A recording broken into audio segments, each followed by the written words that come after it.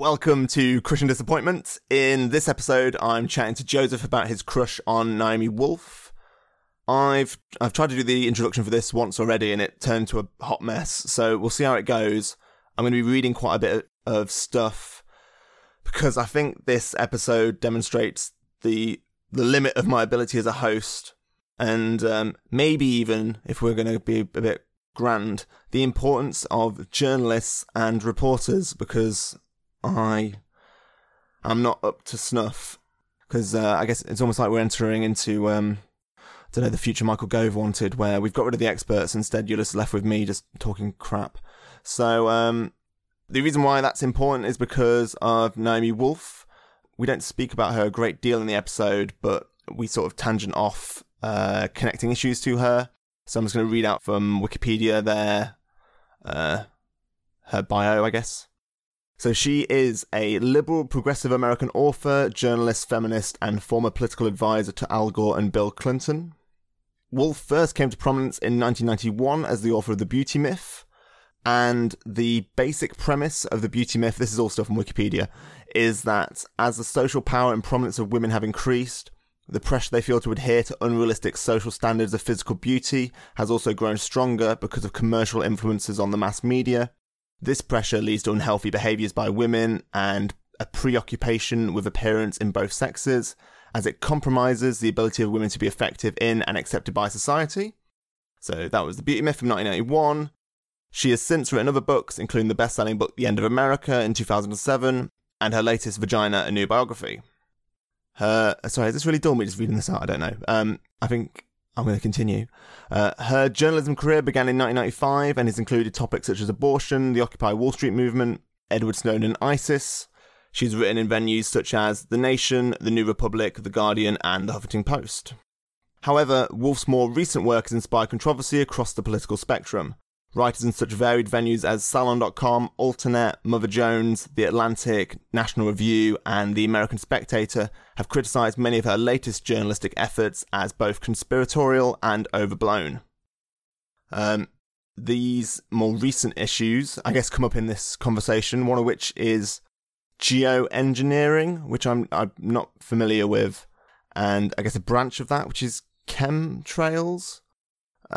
So contrails are like the white condensation that you see outside the back of planes, those lines in the sky. But then there's a theory surrounding them called about chemtrails.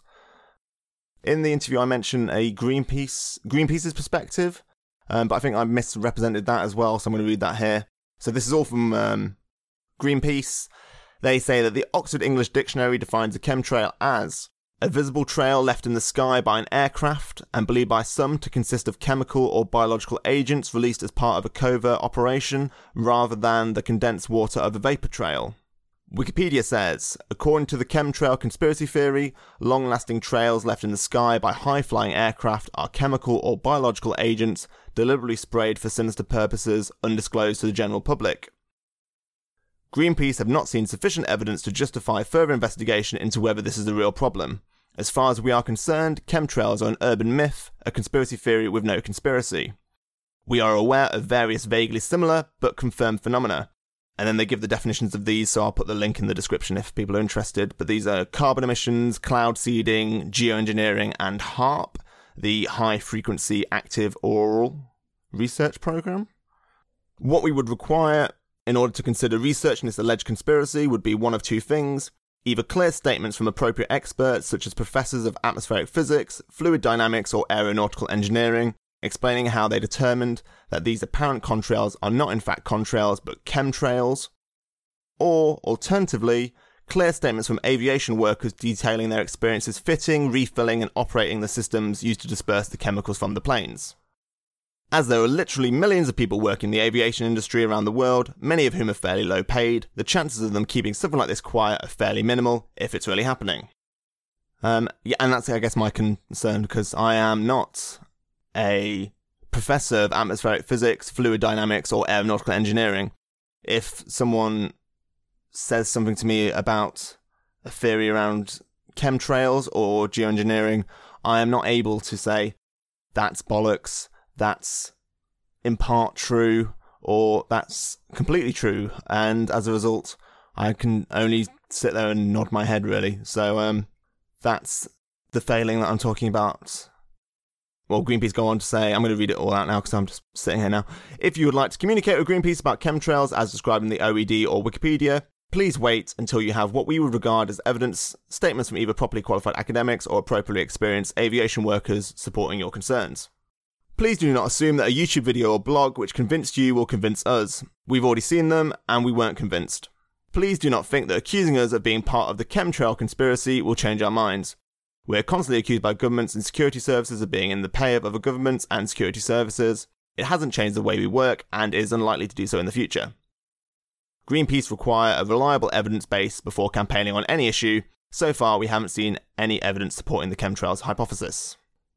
Wow, this is a really long introduction. While on conspiracy theories, I do mention JFK briefly in this episode, and the perspective that I'm coming from on that was informed by episode 44 of the Adam Ruins Everything podcasts with Dr. Jan Jolie, and they're talking about conspiracy theories. So, actually, it might even be worth listening to that before listening to this, because that's kind of the perspective that I was coming into this with. And I also mentioned some, I guess, controversial romantic advice, and that came from episode 48 of the Receipts podcast with Aloni. So, check that out as well. Finally, two smaller disappointments. Yeah, there was quite significant air conditioning in this room, so I had to get rid of that on the audio. I'm not sure if that's messed up the quality of the audio. You'll be able to tell quite soon. And this episode ended when some people tried to get into the room that we were in, so there was some knocking on the door, but that it didn't appear on the mics. So I might record some noises now just to give you a more authentic experience, but I don't think that was a great introduction, but it's too long to record another one. So here's the crush. Well, I went to a friend's house recently, and I've not seen him for years, and he had this amazing bookshelf of like the most sort of intelligent kind of like, it was like essay books and novels, but it was just, I think it was a combination of him and his girlfriends, but it was so like, I got so envious of it, and I miss that with not having tangible, like looking at someone's CD collection or looking at someone's DVDs. Like it was such like you get such a sense of a person from it. Yeah, I think it's kind of one of the reasons why I kind of like cupboards to put things in, so nobody judges you when they first come. Yeah. I think Chris said something. I had no books when he first met me, but I did. They were just all in cupboards with like, you know, doors rather than bookshelves. So why didn't you want people to see them? I think it looks neater. Okay.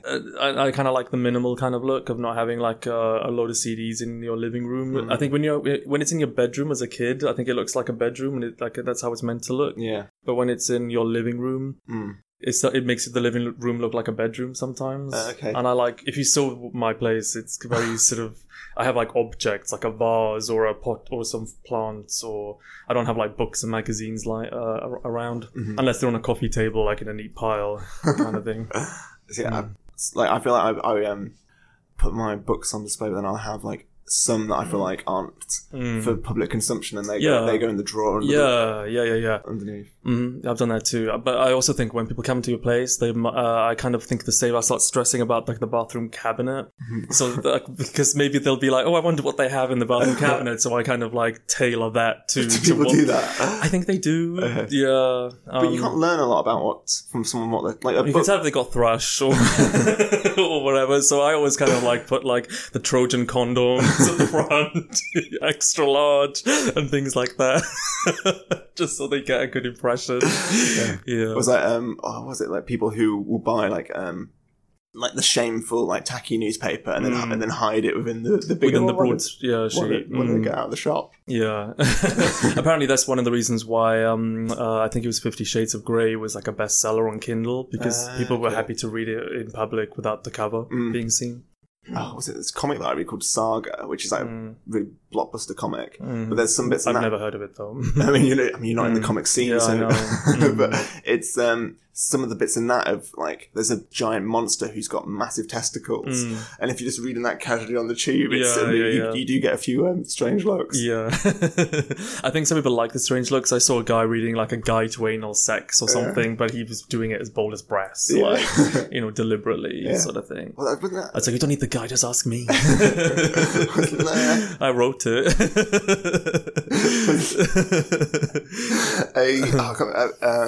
this comedian duo did this thing where they actually went on like some sort of, I think it was the subway in New York, and they sort of read these like the beginner's guide to rimming. Yeah, it was just like that I've seen those. And you see people looking at it like, yeah. They have it. I've seen those. Are they kind of just like photoshopped each time though, or something? Yeah, I'm not sure if they're real, right? Yeah, I don't think they were real. Yeah. So when do we start talking about like when you do the introduction? I guess stuff? I would do a beautiful segue where we're talking about books, and I would say, you know who else writes books? Naomi Wolf. Okay, so feel free to delete the part where I just said that. It's fine. We can deconstruct it as we go along. Okay. Did you get into her from her books? Like, what was the first? Well, it's funny that you ask that because I know that the topic of this is kind of crushes, or what's the title of the podcast? Crushing Disappointment. Crushing Disappointment. Yeah. So mine haven't really turned into being disappointments, really, if I'm being honest. Yeah. I mean, I kind of got into Naomi Wolf via a crush. So it was probably like early 2000s when I was like, sort of perusing gay dating sites, like all day, every day. And, there's one where, I mean, they're all kind of the same. You kind of, it sounds so basic and so pathetic, but you see somebody that you like, you say hi, if they wrote back, you kind of swap compliments. They might live 5 miles away, they might live 5,000 miles away. So you kind of know what you're getting into, sort of thing. But there was one guy who was living in California, and after we swapped the compliments. You're living in the UK at this point? Or? Oh yeah. Okay. Yeah, like early 2000s, and we swapped compliments, and then we just started talking about other stuff, and he kind of, I don't know how I kind of got onto Naomi Wolf, but I do remember him sending me a video, and sort of the video was her talking about false flags, and I was like, oh my god, like fucking hell, I thought there was just one big one called 9/11. I didn't realize there was loads of them. What are false flags? I've not heard that. Okay, basically there was a video that he sent me, and this guy said to her in one of her talks, he asked her about a particular big event and said, that looked like a false flag to me. And she said, oh, I haven't looked into it, but it's important to look into it because a lot of the times they are. And basically a false flag, it comes from when, I think historically it was when ships would like attack each other, but they would raise the false flag of the opponent. So like, if it was like America and Japan, for example, America would raise the Japanese flag, bomb themselves, blame Japan, and then they could start a war with them. Okay. So it comes from that. So these days, it refers to governments doing that. And anyway, she was talking about that. So I kind of bypassed all of her sort of feminist novels and not novels, sorry, books and stuff like that. I knew that she existed, but didn't sort of pay much attention to them. Yeah. So I got into her through the kind of stuff that I was more interested in anyway. And I think that's kind of that's not me saying that I don't respect any of the kind of the feminist stuff that she talks about. It's just, I don't think your topics choose you sometimes. I don't think you choose your topics. I think they choose you. Yeah, definitely. Sometimes. Like when you said Naomi, I wasn't familiar with her, and it was the sort of things that link into what I was interested in was things more like the beauty myth, and that was kind of where I was. So I sort of bought that sort of for my reading, and sort of thought the American one would be more linked into what you would be into. So she's kind of like split. And I've read the Beauty Myth ages ago. I probably went for the abridged version just to skim it. And but yeah, it's more the sort of the political stuff that I'm into from her. So I haven't read the book Vagina, for example. Yeah. But yeah, I do kind of feel like if I were to, I would probably be like, yeah, I agree with that. Because I just like her. And I think that happens sometimes when you like someone, you kind of start to sort of, you respect what they say generally. Yeah, I definitely. guess. This is one of the things that I was thinking of, because so Naomi Wolf, her sort of is seen as being one of, like, I think, the founders of like third wave feminism. That's one of her big titles with the beauty myth. But then her more contemporary stuff has been deemed more controversial, and in a lot of places has been criticised. And I found it very difficult Googling her to sort of know where I stood, because you know, like you say, when you've got someone whose voice you respect, you can sort of go from there. But I didn't know her, and I didn't know the people who were critiquing her even. I found it really difficult to know where I was supposed to stand on. Like, I couldn't really get my bearings. Yeah, I don't think you can straight away with anything like that. With any person or with any topic, you kind of just have to sit with them for a while and decide for yourself. And I think she did a documentary called The End of America based on the book. And it's so well researched. It's so well put together. It's so well written. And the documentary that she made is the same. And if that's the level of sort of detail that she goes into for everything else that she does, then I think that she's respectable and well thought and well researched and stuff. So yeah, I'm not going to say I put my hand on my heart and I'll take every word that she says, because she wouldn't want us to do that anyway. She would always say, question me, quiz me, research me, try and catch me out. Yeah, kind of thing. What's it? A bit of her Oxford Union address, and I found her really engaging. But then, like you were saying with how you like accept facts, it's like so the beauty myth in that there's something like she gives a figure about the number of fatalities of anorexia, and then people did research about it, and actually it seems like she was talking that the numbers that she quoted were more based on the number of sufferers of anorexia rather than fatalities. Really? And it was something like she exploded it. Yeah, so it was something like some guy said, like, to get an actual fact an actual figure, you need to like divide what she says by 8. Oh, right. And I thought that was quite interesting in the sense that I don't think it diminishes her argument throughout that book.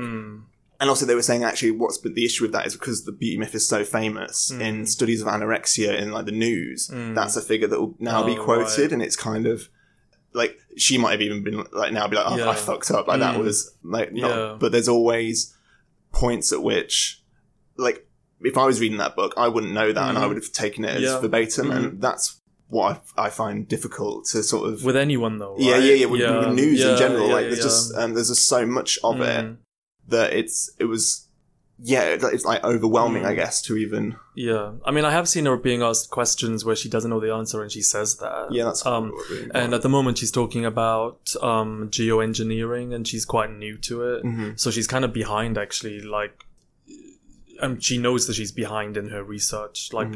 She still hasn't like caught up with like where things are at, but she's saying that, well, I'll get there. I'm just going to continue on digging through, my own way, and sort of presenting what I find, and not kind of reading other people's stuff to sort of like inform me, as in the sense that she's not just picking up like there's a guy called Matt Landman who's probably one of the leading guys in geoengineering, and so what is geoengineering? Geoenginering, it's well, it's what they claim that they're doing to try and prevent global warming. So it's lots of different things, but one of them is, it's called, I always get the phrasing of it wrong. It's basically a stratospheric aerosol injection, which is just a fancier way of saying chemtrails.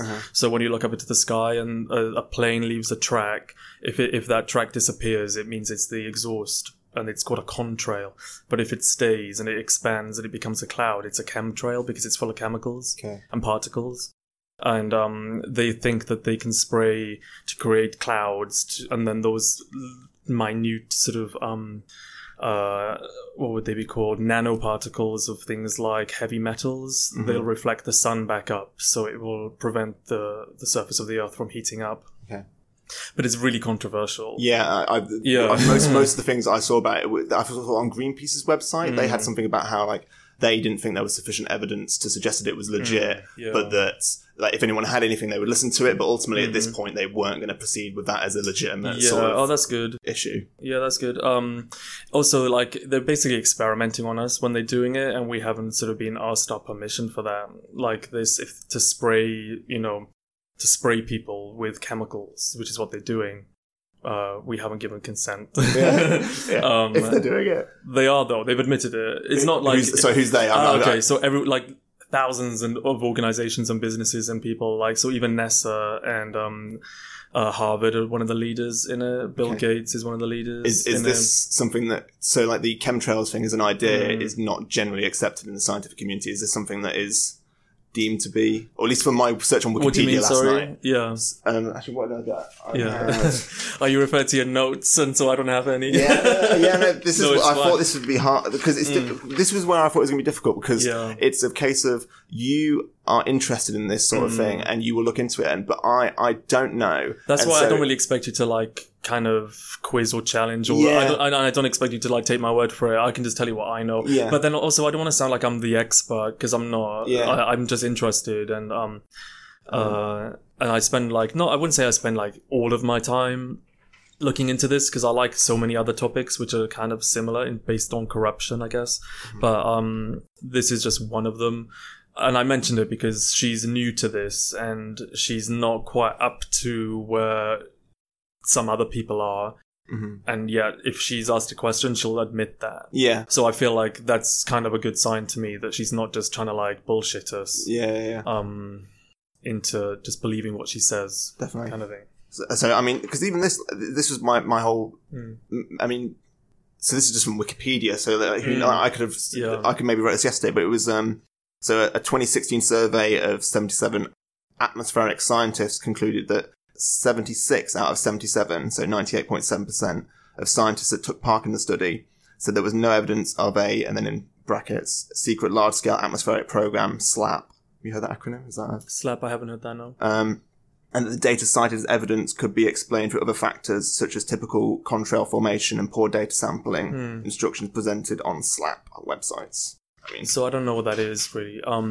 But I do, I mean, for example, this morning I thought, I wonder what geoengineering is in the news, because I was stood on the train the other day and someone had their newspaper open, and I'm not the kind of person to like look and read what they're reading, but I was stood above them and it was just kind of hard not to like just look down. And I could see it was in a proper newspaper, like a Guardian or something, and there was something about geoengineering there. It's like they don't call it chemtrailing because that sounds dodgy, but that's what we call it. But it's definitely happening. They talk about it. They have conferences about it all over the world. It's just, a lot of people think that there's a lot, well, I mean, I won't really get into all the other reasons about it and the other things about it because we could be here forever, but they're doing it without sort of asking us, and they are doing it. You can quickly check that, I think. And B, whether it works, and they've been asked if it's safe, and they refuse to answer it. So it's just something that they need to be more transparent about, the fact that they're doing it and the implications. And if they're doing it for genuine, let's control the weather, that sounds wrong in itself. I don't think they should be trying to control the weather. But there's I think it's a really famous video. I think it might be George W. Bush Senior. I think it's him, and in this really sinister speech that he gives, he's like, whoever controls the weather controls the planet. And it's just so, okay, they were thinking about this years ago. Not really explaining myself very well. I mean, I feel like I'm there with you. It's interesting what you say about transparency, because I guess, open up a whole other mindful, but so JFK as a conspiracy theory is something which I think was exacerbated by the fact that the US government wasn't being transparent with people about that, and that's what sort of, or at least there was a perception of that, and that's what sort of people want to fill in the gaps, and that kind of that's the point in which it becomes difficult to know what is does that make sense? They try and hold things from us, and then like Rockwell. Is it Rockwell? I'm not sure. The UFO that crashed there. Yeah, Rockwell, right? It's like one of the first UFO crashes in like the 50s. Okay. And I think the first, I think it's Rockwell. I could just quickly Google it, but I knocked my phone off. But or Roswell. Is it Roswell or Rockwell? Check it and then choose the right one. Something crashed, and the newspaper reported that it was, I'm getting this completely wrong, but it was something like there was a big crash. People went over there. People said that they saw like some kind of weird spaceship thing. The newspaper reported that, and then they kind of redacted it the next day and changed it. And then the government stepped in and said, "Oh, we were just testing missiles," and the story kept changing in the newspaper, I think. And so it triggered like a big kind of sort of citizen journalist kind of like thing where people wanted to find out for themselves, and it probably was something dodgy. It was obviously something dodgy, otherwise they would have just told us.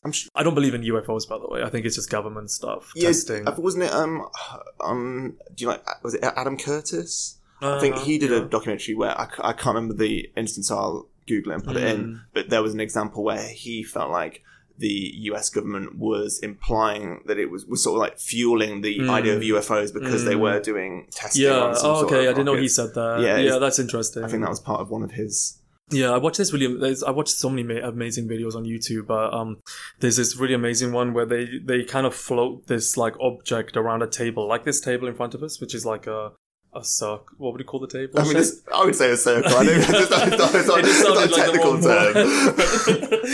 But they have a table like this, and they have this magnetic object, and they basically have it levitate around, and they can change the height, the speed, and it's basically a UFO sort of operating from magnetic forces.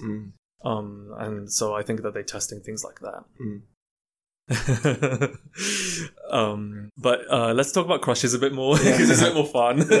And so this guy sent you this Naomi Wolf video. But the funny thing is that was like a really long time ago now, and we still talk and stuff. Like I'll probably never meet him, and we both have boyfriends and stuff. Not that would stop us, but I heard this quote on some podcast. It was something like, "Don't let your partner get in the way of your soulmate."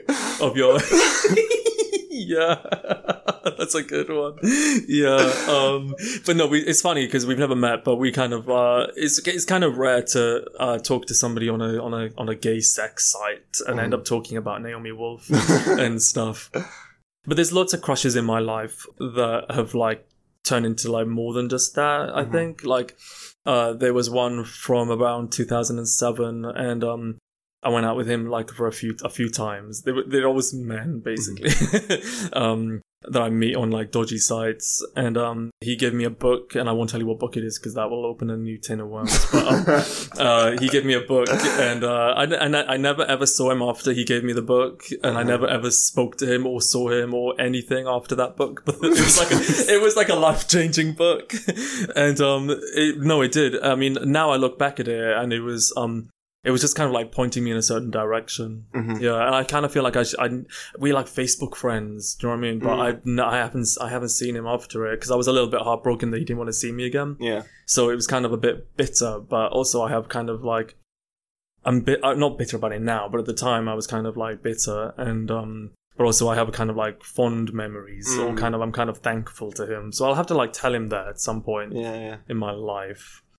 Just haven't found the time to do it and say it again. It just feels a bit weird, like 10 years later, by the way, you know. Yeah. But yeah, I have lots of like, and then Chris, who I married, was a crush. The first time I saw him, I had a crush on him. Yeah. And, you know, that turned out all right so far. It's interesting that you've gone for crushes who are like real people, because I've had no one mention. Really? I mean, I guess because it's more set up as being like you talk about this pop culture thing from when you were young. Yeah, so Naomi Wolf is my intellectual crush. Yeah. Although I am when I like someone, I am attracted to them, whether it's sexual, I don't know. But like when I like people, there's an attraction, and it is a sort of a crush. I think like a crush, I think about it like it can be really dark and sinister, like a stalker kind of crush.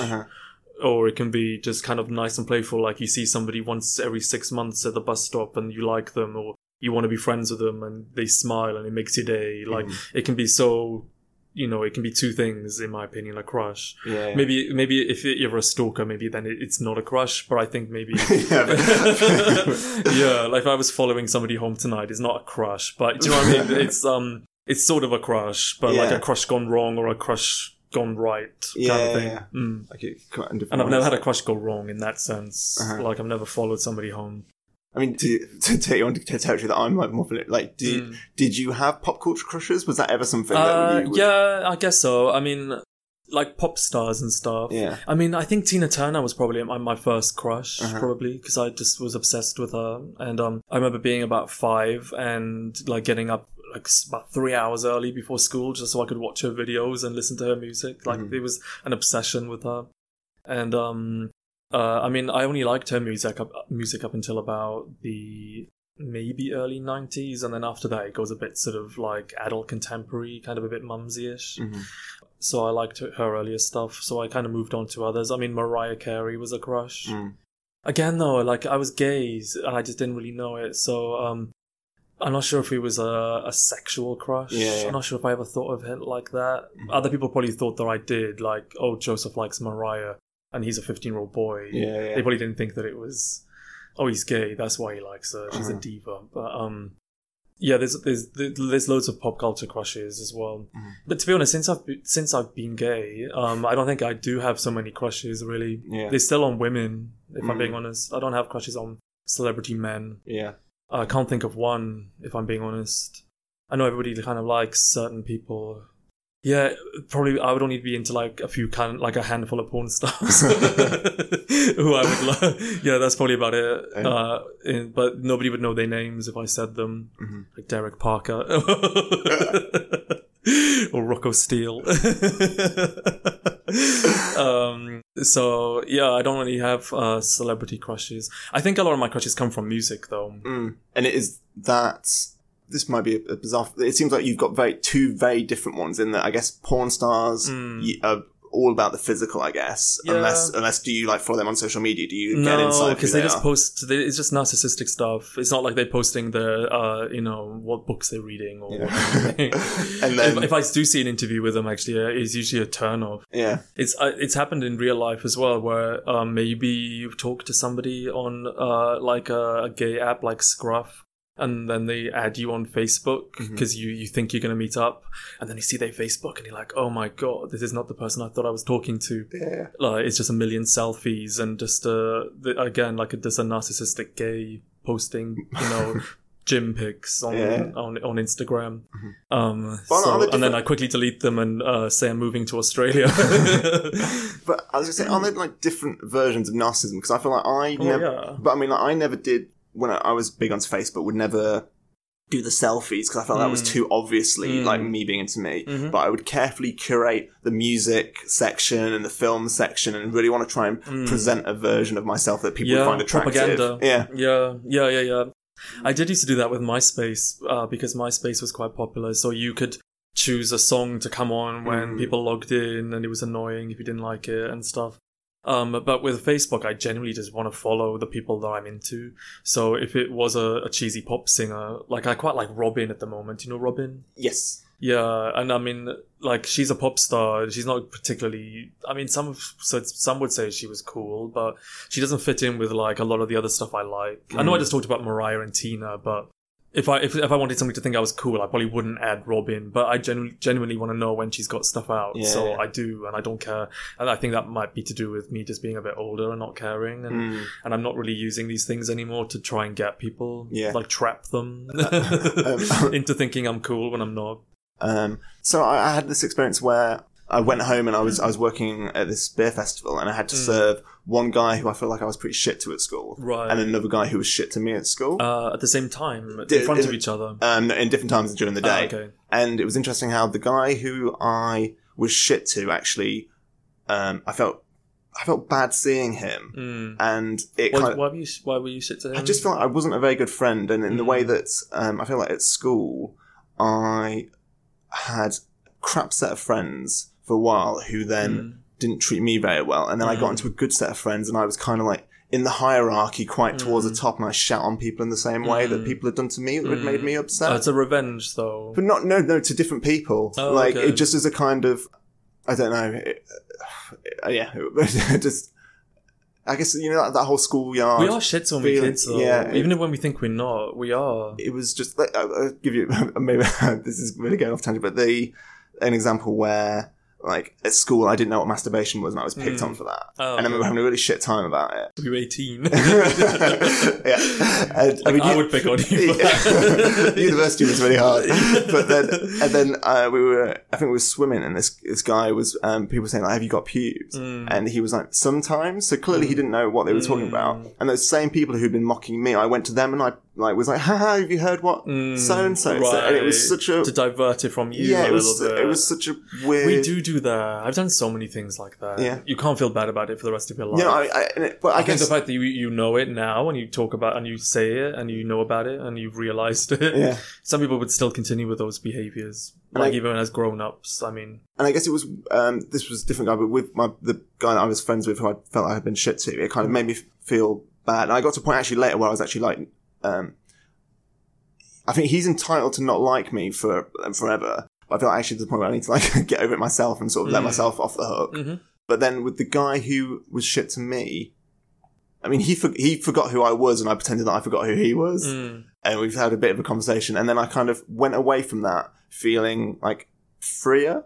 And like feel like I didn't care about him anymore. I've not really thought about him in a negative way. You know, when you kind of have that anger still built up from like school, and it kind of gone. So this was a roundabout way of me saying like you saying how you become more like relaxed, not caring about what people think. I thought this is only something that I've achieved in like the last fortnight. Like it's really like I feel like a genuine like weight's been lifted, and I feel much more content to I don't know, not give a shit about.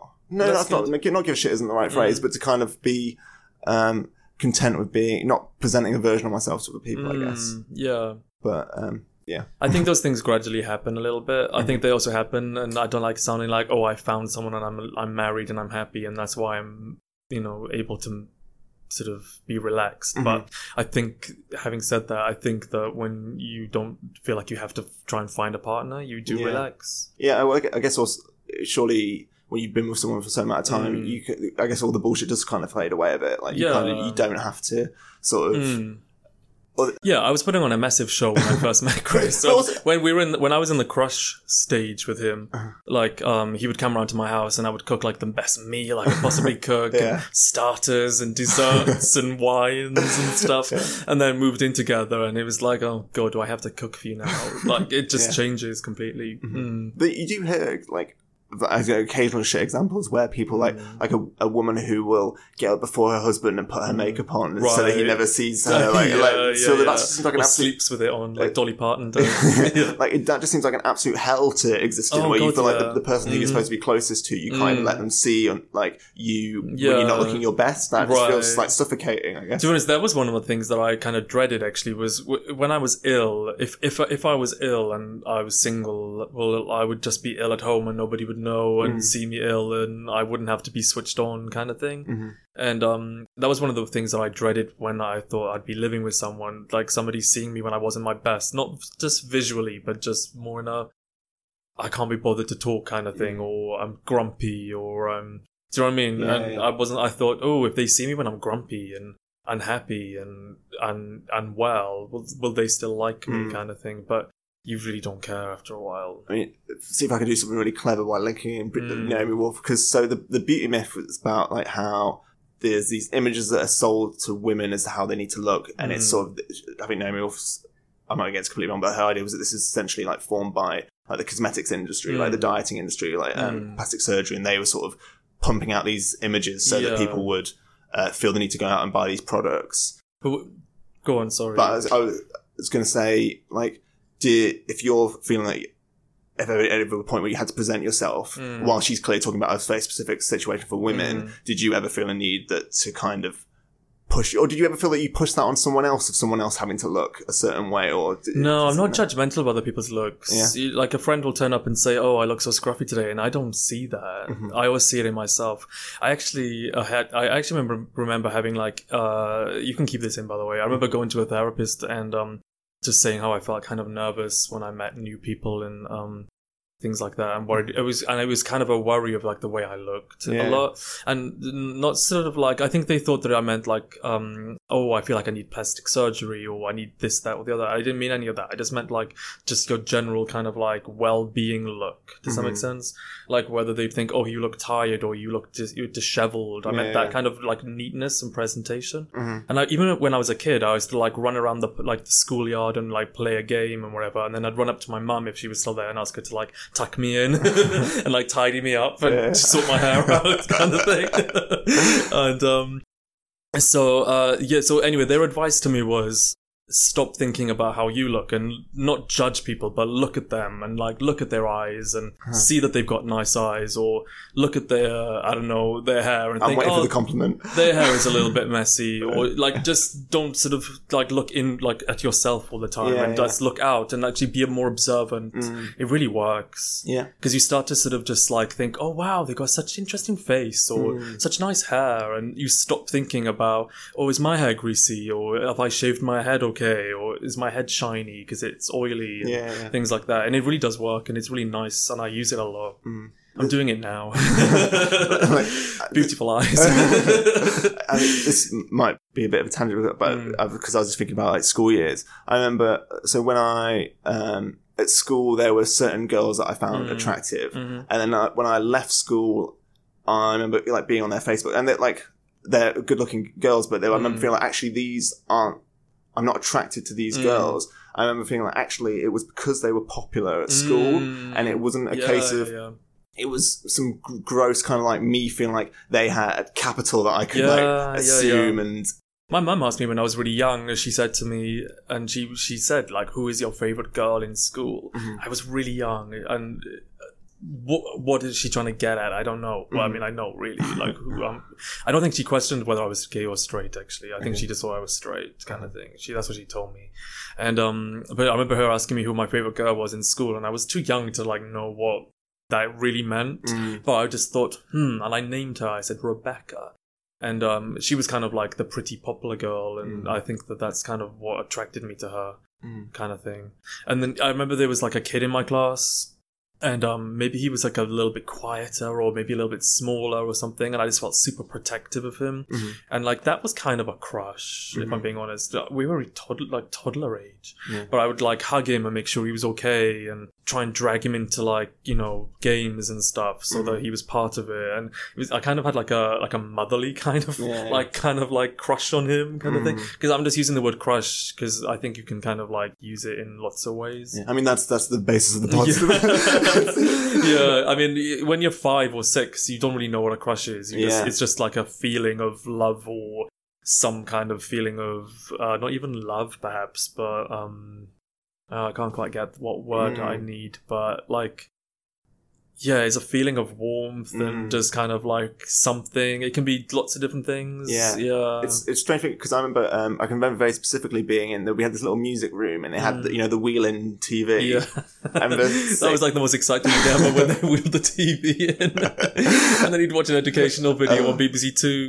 From like the 70s, which Geordie Racer. Yeah, great one. But and we had like 2 classes in each academic year. And I remember the other class walking, and it can't have been the first time I saw them. I remember this girl walking, and my memory of it is like in slow motion, where I was just kind of like, who is that? And then just having like this tingly like sensation. I just couldn't and I don't even know how to describe it. Oh wow, it was interesting. Yeah, nothing like that's ever happened, but it sounds like the intro to Baywatch. Just with children. What else did I want to say about Naomi Wolf? I think, like, I didn't really want to say too much about her, apart from the fact that she's, like, important because she kind of, like, led me in a certain direction. And I like her opinions on lots of different things. And, I bring it back on then, because we're talking about social media and presenting ourselves. And I was thinking about how I think you and I live on almost like polar opposite versions of the internet. And I was thinking about how we are really different. No, we are, aren't we? And what I was going to say, in terms of social media, like, I think most of my news is channeled through Twitter now. That's where I get it all. And meeting you was such a clear example of someone who, it made me clear how I live in a bubble, because... And I do too. Yeah, just because it's kind of... I think of my news comes from Twitter, and it's like I follow someone, they retweet someone, I follow them, and it builds quite a big circle of people, but we're all kind of on the same page. And when someone from outside of that, it can almost feel like you're being attacked. I think that's what people say, and that's not a good situation to be in, I guess. Yeah, no, I think there was a guy, and I'm probably going to get his name completely wrong, but he wrote about it in 95 or something, and his name is something like Nicholas Negrofonte, and he wrote about the Daily Me and the choice architecture, and how he said in years to come, that's exactly what we'll be doing. We'll be choosing exactly the news we want, and places will be tailoring things for us as well. So when we go to a supermarket, they'll, like, if it's a hiking store, for example, they'll know how to place things at certain places that you'll want it when you see it, and all this kind of stuff. Like, it'll be exemplified. So like Amazon basically recommending you stuff when you log in and based on your other purchases. But yeah, no, I do that too. I think we all do it, unless you're just really generic about stuff and you're just like, oh, I'll just follow the BBC and Beyonce, or do you know what I mean? Like, the mainstream thing. I think you're not quite as mainstream as that, are you, at all? You go off the beaten track a little bit, but within the same kind of voice. Yeah, it's difficult to even know. I guess I wouldn't, because I would follow like Donald Trump and stuff, just to see what he's saying. Yeah, but I don't even log into Twitter anymore. I really can't be bothered with the news anymore, really. Like, this past 3 months, I'd say I'm the least engaged I've been for maybe 10 years. Yeah, I feel like my thing is, like, because there's so much news as well, I feel like from Twitter I have a surface level understanding of hundreds of issues, and there's not enough time for me to become an expert on it. I just find it all so overwhelming at this point. I'm like, I just need to cut out completely, and I can't even engage with it at all, and that's going to make people apathetic. And then these I almost think it's deliberate. Yeah, for us, they're doing it on purpose. I do. Yeah. Well, it's difficult in these I guess heightened political times where I feel like I want to be active, but then I have so much information that I feel like if I make a decision, I'm questioning, like, oh, but actually 2 stages down the line, is that the wrong decision? Is that... I'm not really making any decisions, though. I'm just kind of like trying to absorb and listen to people's opinions on things. And I think definitely moved away from like the daily stuff. Like, I have no idea what happened in the UK today, really, or like what Donald Trump said this week and things like that. I'm kind of more interested in, like, would they call it like big thinking? Is that what they call it these days? Or something like that. Just like bigger topics in general, and just kind of being interested in them. And I talked about geoengineering, like, briefly. I'm not an expert in it. I'm not going to say that I am. I'm just interested, and like, I barely scratched the surface myself, really, to feel like I can come on a podcast and talk about it, and with any kind of like weight to it. I feel like I'm like that with a lot of things too. So I'm agreeing with you. Yeah. And I feel that, like, actually, maybe there's points where I feel like I actually need to step away from Twitter and actually, I mean, just even like read books. Like, we can swap Twitter accounts. I mean, that would be so. It would be like really eye-opening. But it wouldn't make sense, though, would it? Because you would there's no context to it when you first start. So, and then you wouldn't know if I was following somebody because I liked them or because I hated them, or maybe you would. But there's subtle ones. There's people that I forget what this woman's name is. She posts stuff about the dreadful stuff that's happening in like Syria and all the fake chemical attacks and all this kind of stuff. But then she's also kind of a bit of a Donald Trump fan, so I'm like following her because I just find that interesting. Because like he attacked them. I don't quite get her thing, but I still follow because I find it interesting. I follow loads of people who are kind of weird. I'm into loads of weird things, really, that I wouldn't bring up on this. Not weird like bad weird, just like alternative weird, I guess. I guess because I do just follow people that I like. I don't populate it with counter opinions. The only time when I do see those is when someone from my feed retweets it, and then when you retweet it but quote it. So you sort of, and I almost feel like I got to a point where I would read the original tweet and then not even consider how I thought about it before I read that person's opinion, and then I would sort of take that on board. And then I feel like that's not helpful at all. Like that's really not a good way to. I kind of went through a phase of not reading the article, reading the headline, and then reading the comments to form my opinion, or just reading the comments because they're really funny sometimes. There was like a condom that was being made recently, and it lasts 1,000 thrusts. It stays lubricated for 1,000 thrusts, and the comments were just amazing. Like people saying, "Oh, is it multiple use?" Because I need about 3 minutes, and or is it like 3 minutes or 1,000 thrusts, whichever comes first, or the thing. It was just so many funny comments on there that I just loved, and obviously I didn't really need to read the article about it. I don't use them, so never have. No, that's very much all I have. So, are you wrapping up with me now? No. Oh, okay. No, I mean, I've got nothing left. So when you want to wrap up, we'll wrap up. But cool. I'm happy to chat. Yeah. Okay. Because I didn't think that I would do this. But I'm in a kind of a yes-ish sort of phase. Mm-hmm. Not like completely yes, but I think I go through phases of like somebody could say, I have a free ticket for the Rolling Stones or the Beatles tonight, and I would just automatically say no, because I just know that I'm just not in the mood for anything. And at the moment, I'm saying yes to like lots of different bits and pieces, like just a little bit more than I normally would. Do you think that's been beneficial? Do you feel better, happier from having done that, or do you feel? I think I'm probably happier, and that's why I'm doing it. Okay. I don't know. Yeah, I think a few things have made me a little bit happier lately. But also, like, it takes me out of my comfort zone to, like, do this. I think, actually, this might be a nice thing to say. I feel like I've joked around with you that you have no, gauge for work. Like, your things that you're saying in the office are maybe inappropriate and by my, gauge. But then actually, I've realised that you spend so much of your time at work, and I feel like I was like a dialed down or like inauthentic version of myself, and it's quite if that's the person that you are most of the time, you can feel quite suffocated, I guess, just always putting a cap on. And I do think like clearly in certain situations you need to adjust your behaviour based on where you are and work. You can Y and Z. But I feel like it's been a point where I've actually thought, maybe I can open myself up a bit more and sort of allow people to know what I'm doing at the weekend rather than keeping that to myself. So we are extremely different in that way, aren't we? Although I'm kind of private too. I don't love telling people about what I get up to and stuff. But just in terms of the things I say, I kind of know what I'm doing. When you say I have no kind of gauge of what's inappropriate, I know exactly what I'm doing. I mean, I joked that, my boss at the moment said that her husband works from home a lot, and he's quite noisy in the other room, and all she can hear is him puffing and panting. I was like, "You sure he's working?" It sounds like he might not be. And that was like on my first day. I joked about her husband having a wank in the kitchen, basically. And I knew that I was saying that, but that's kind of my icebreaker thing. Yeah, it would take me about 4 years to get to that point. Yeah, I like to go straight in with that, and when I feel like I feel like I get on with someone.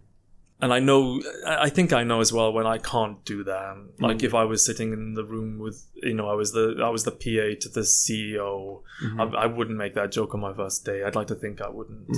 But I got a sense that I could from my current boss, and so I do, and I did, and it's fine, and she likes it, and she loves and does similar things to me. But I feel like I could have also gone into work with let's be professional, let them think that I'm just, a really good worker, and push all the sort of like personality stuff to the side, because that's not what you're there for. And I could have maybe kept that up for a little bit, and then I would have cracked. I always do. I can't resist. I think you can relax though as well, generally. I think people would like it if you did. I think you'd like it too. Yeah, I think that's probably right. But I think I think you quite like being the private one as well, and not just private, but the sort of just the more elusive one. There's something attractive about the elusive person. No, there is, because you want to know more about them, and you want to know things. And if I think it can really make people become obsessed with you as well, though. I guess I think when you're so elusive and people just don't have a sense of what or who you are and stuff, I think it makes them more intrigued, and it can grow a crush really from. No, it can. I think. And I think I've done, like, not to make it sound about me, but I've there's been times when I can tell that somebody's kind of into me, and I've, instead of being friendly, I've thought, ooh, let's be a bit standoffish, and I can see it just making it, like, adding fuel to the fire, and they want to know more and sort of get me to talk more, and stuff. So it's almost better to, like, lay it on really, like, really thick with them so that they run a mile. Just be like, tell me all about you because I'm really interested. And then they'll just shut up. I think for me it's probably a case of you create the illusion because there's nothing actually there, so the illusion's more exciting than the thing. People do that though. Yeah, I don't think you're doing that. Why are you in my house? Should we wrap it up before they do bash in the door? Yeah, if you want to. Yeah. Cheers for doing this. Thanks for having me.